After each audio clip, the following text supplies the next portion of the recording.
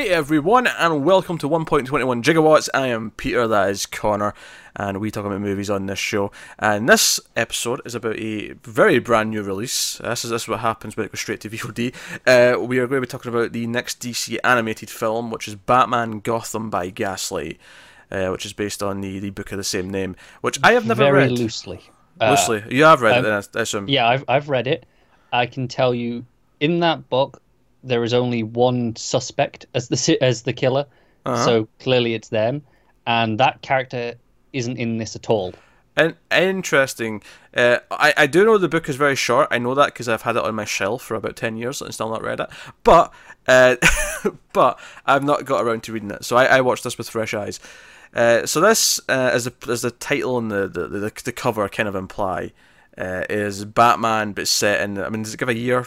Does it give a time period? Think so. Just Victorian times. Yeah, Gotham, but in that time period. So you got a Bruce Wayne who's Batman, but it's a very sort of almost steampunk looking Batman tech instead of what we're used to in the modern days.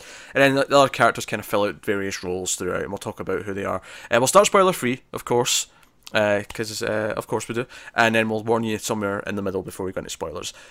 So it's basically Batman vs Jack the Ripper. That's the premise. Honestly, Batman versus Jack the Ripper in Victorian times is pretty much all it's taken from the comic. Everything else about it is new.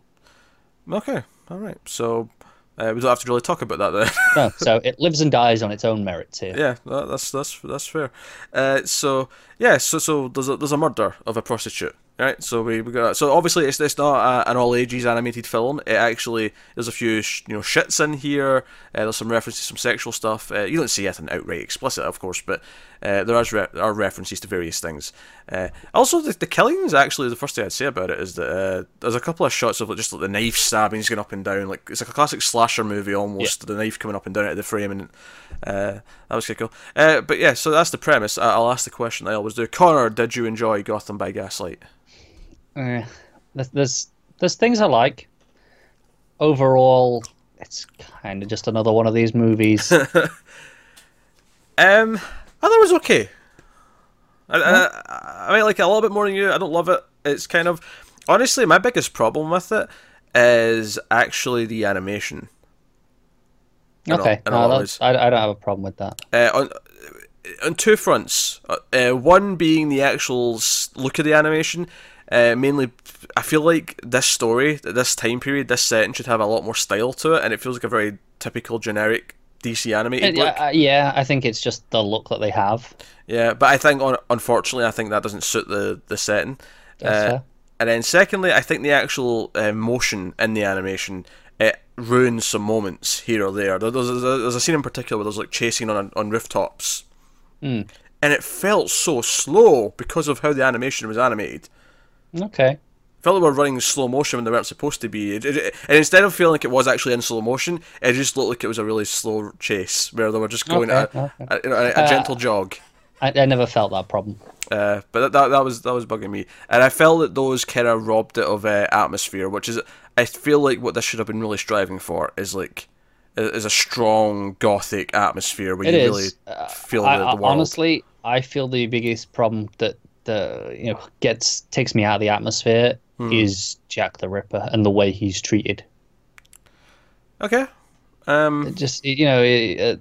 It's, I feel like Jack the Ripper should be in the shadows stalking, but he's just there for a lot of it.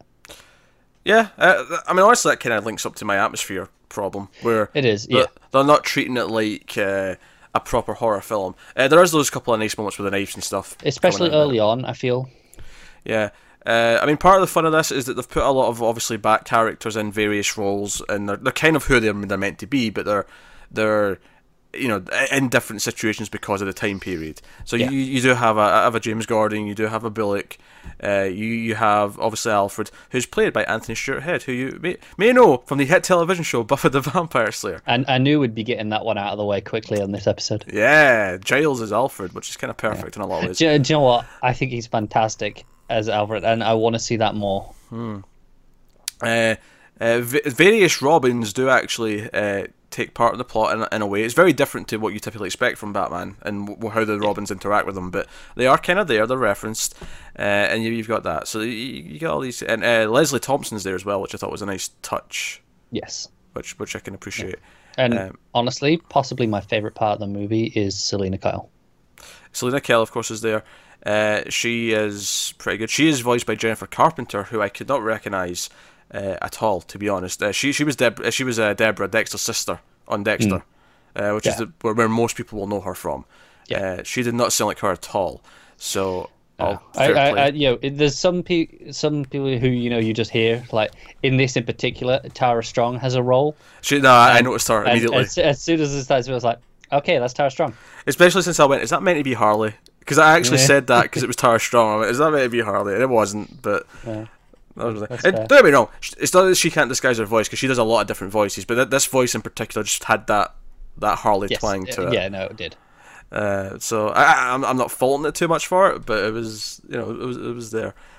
And you've got the murder mystery. I think what I liked about the movie is it actually almost played like up until the killer and who the killer was. Obviously that changes things, but up until then it did actually kind of feel like just a typical Batman origin movie where the police don't trust him yet. By the end they probably will, and there's all these things that I get what you're saying. And the way that it introduces various things, the introduction to the Signal, I kind of liked.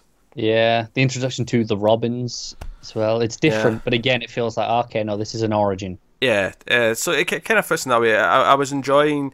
I think, like, there's very few superheroes who I would even care about imagining what they'd be like in a different time period.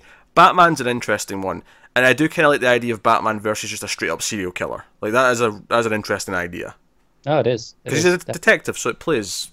It does. Well enough. Yeah. Hugo Strange is in there as well. He's around.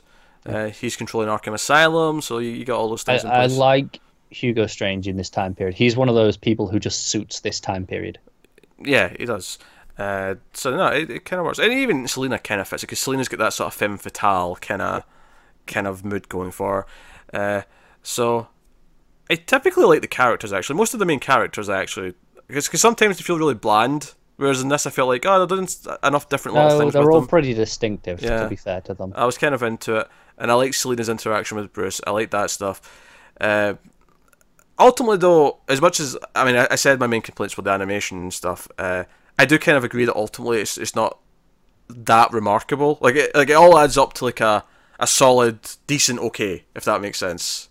Yeah, it does. I don't regret watching it. I had, and if you like Batman, I feel like you'll probably get this. It's 75 minutes. Knock yourself out. Like it's fine. I feel like I like it slightly less after the ending.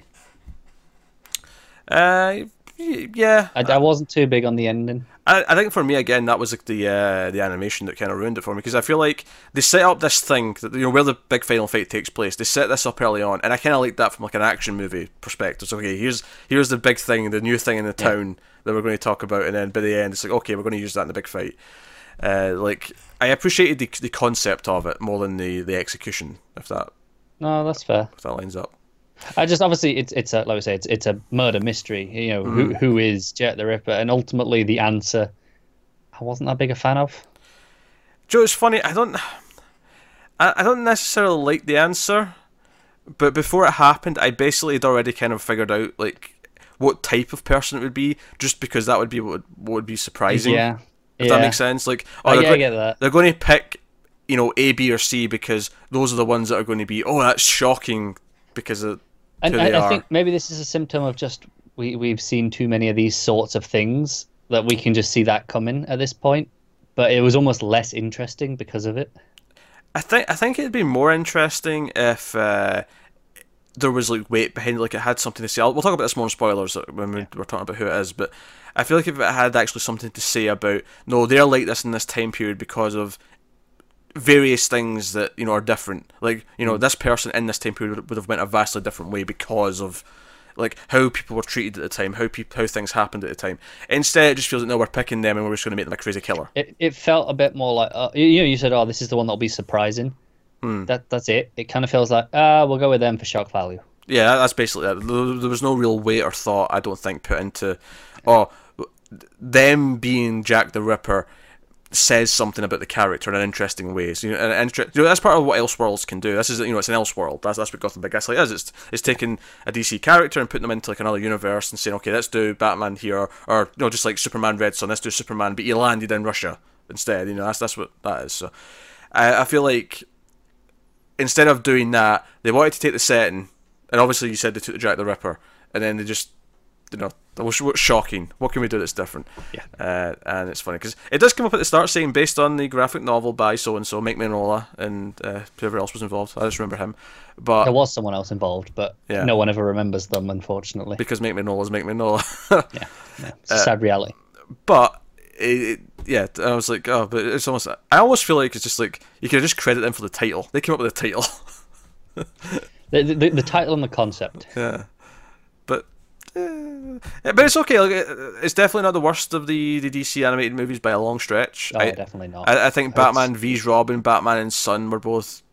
Yeah, as much as I'm saying, it's just another it's still enjoyable enough. Like, don't get me wrong, it's definitely not bad, and I'd definitely say, if you watch these movies, to go ahead, watch it. You're not gonna regret that. To compare it to the recent ones, Teen Titans Judas Contract was better. Yep. But I do think this was better than Justice League Dark by a reasonable smidge. It's pretty on par for me. Yeah. But I don't know what reasonable smidge really means. Oh, and it's way better than Batman and Harley. That was... Oh God. I deleted that from my brain. I'd forgotten it until I just thought of it there. Like, see when I was saying, compare it to recent ones, I didn't think of Batman and Harley until I just literally said it out loud. Yeah. Not as good as the Batman 66 one we got last year, though. That was the best of the year. I cannot comment on that. The Return of the Cape Crusaders 2. I cannot comment on that. I did not see that because I don't care for Batman 60s, so I stayed far away. Admittedly, that one wasn't quite as good as the first one, but still better than this. Yeah. I think this sits at a middle of the road. If you take all these DC animated movies going all the way back to Superman Doomsday, which is when they started, I feel this sits right somewhere in the middle, where it's got some good qualities. It's not as bad as some of those really bad ones, but it's not up there with, say, Dark Knight Returns and a couple of the really great ones. No, I'd say it's maybe a little below average when you take in the whole line. But out of the more recent ones, since the Flashpoint one, we got that shift there. It's probably slightly above average from that point. That's a weird way to put it. Because I think there's a lot that are really kind of average, and I think I like this more than a lot of the other average ones because it's just a bit different. Whereas when I see, I don't know, like some of the early Justice League ones, which weren't great, they weren't bad, but they were just kind of... They were fine. Yeah, but they weren't as good as like episodes of the Justice League animated series. Like they actually fell under par compared to that. And we're working our way through Young Justice right now. Like this was nothing compared to an episode of Young Justice. No, it just wasn't. No, and it doesn't have to be, but like I'm just for comparison. It's noticeable when you're watching it at the same time, isn't it? So what's funny, Sam Liu, who directed this, I'm sure directs episodes of that. So it's kind of If nothing else, these DC animated movies and TV shows have kind of proven that when it comes to animation, the director's not necessarily the same. No, because he pours through a lot of these. Sam Liu goes through a lot of these movies. The next one, the Suicide Squad one we've got coming up. Yes. Same. I'm sure that's him as well. Yeah, I think writing and animation are clearly the other big things with animated stories which are clearly popping up. So then I'm hitting my. I will say I like the music in this. Yeah, it had this kind of like it almost sounded like the animated series theme at times, but it was like in this new.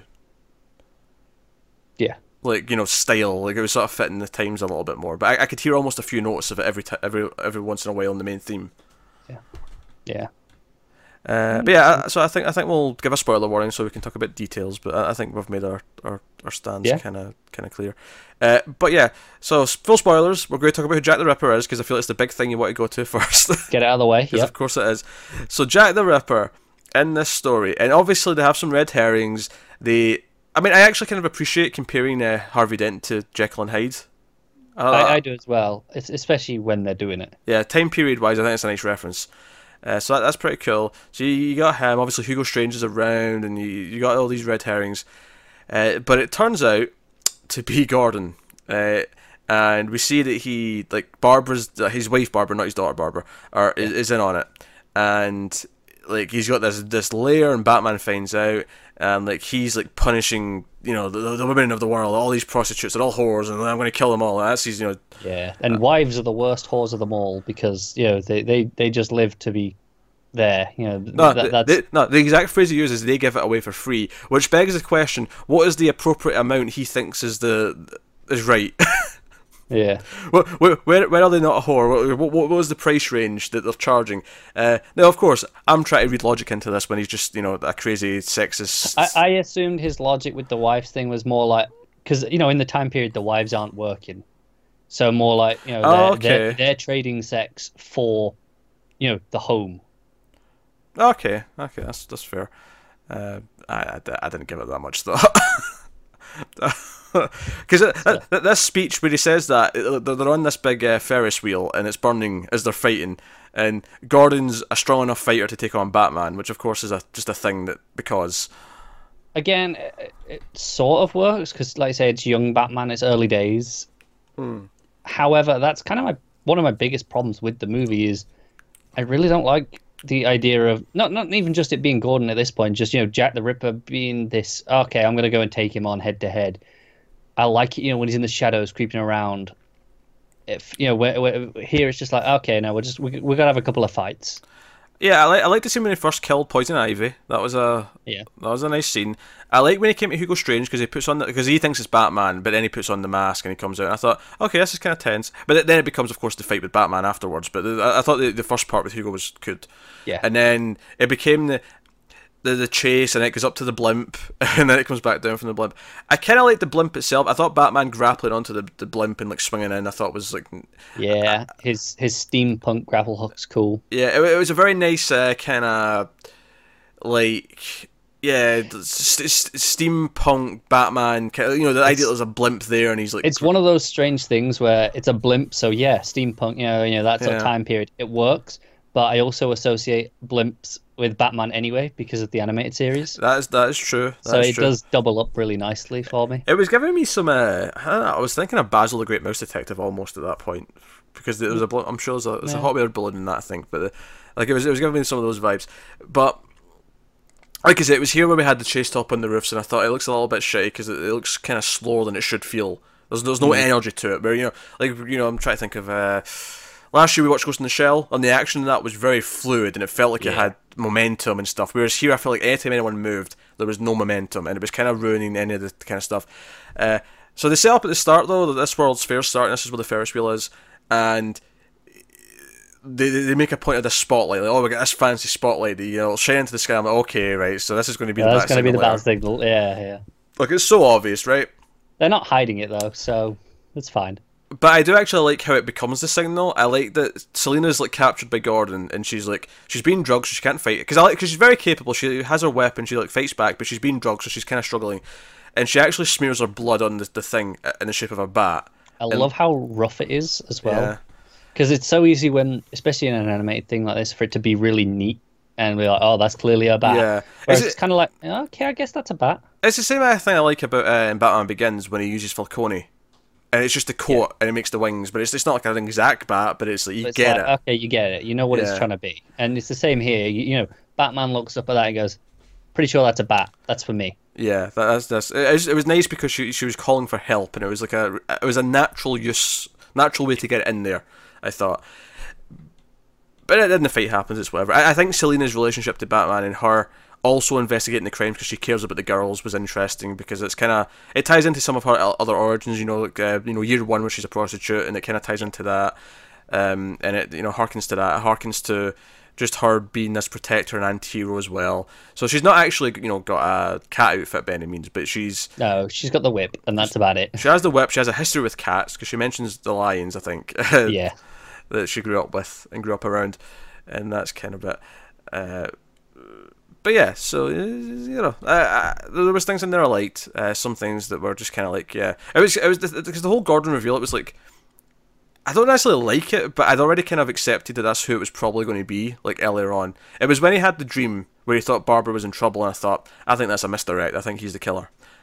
Yeah, and it's one of those things where it's so clearly there to be a misdirect that I dislike it because I don't quite, you know, with this man, you know, especially once we get the reveal and he's talking through his motivations, that dream doesn't really play for me.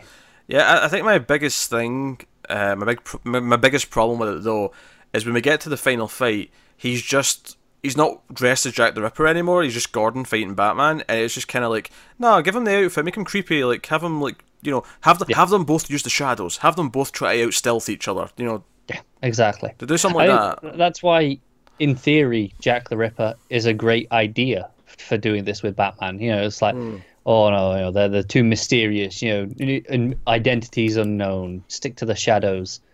Like they're so similar that they work as against each other. Yeah, and Jack the Ripper never being caught. It's like the ultimate. Yeah, Batman can catch him though. If we had Batman, he'd get him. Exactly. Yeah, there's reasons to hate that up. A little easy here.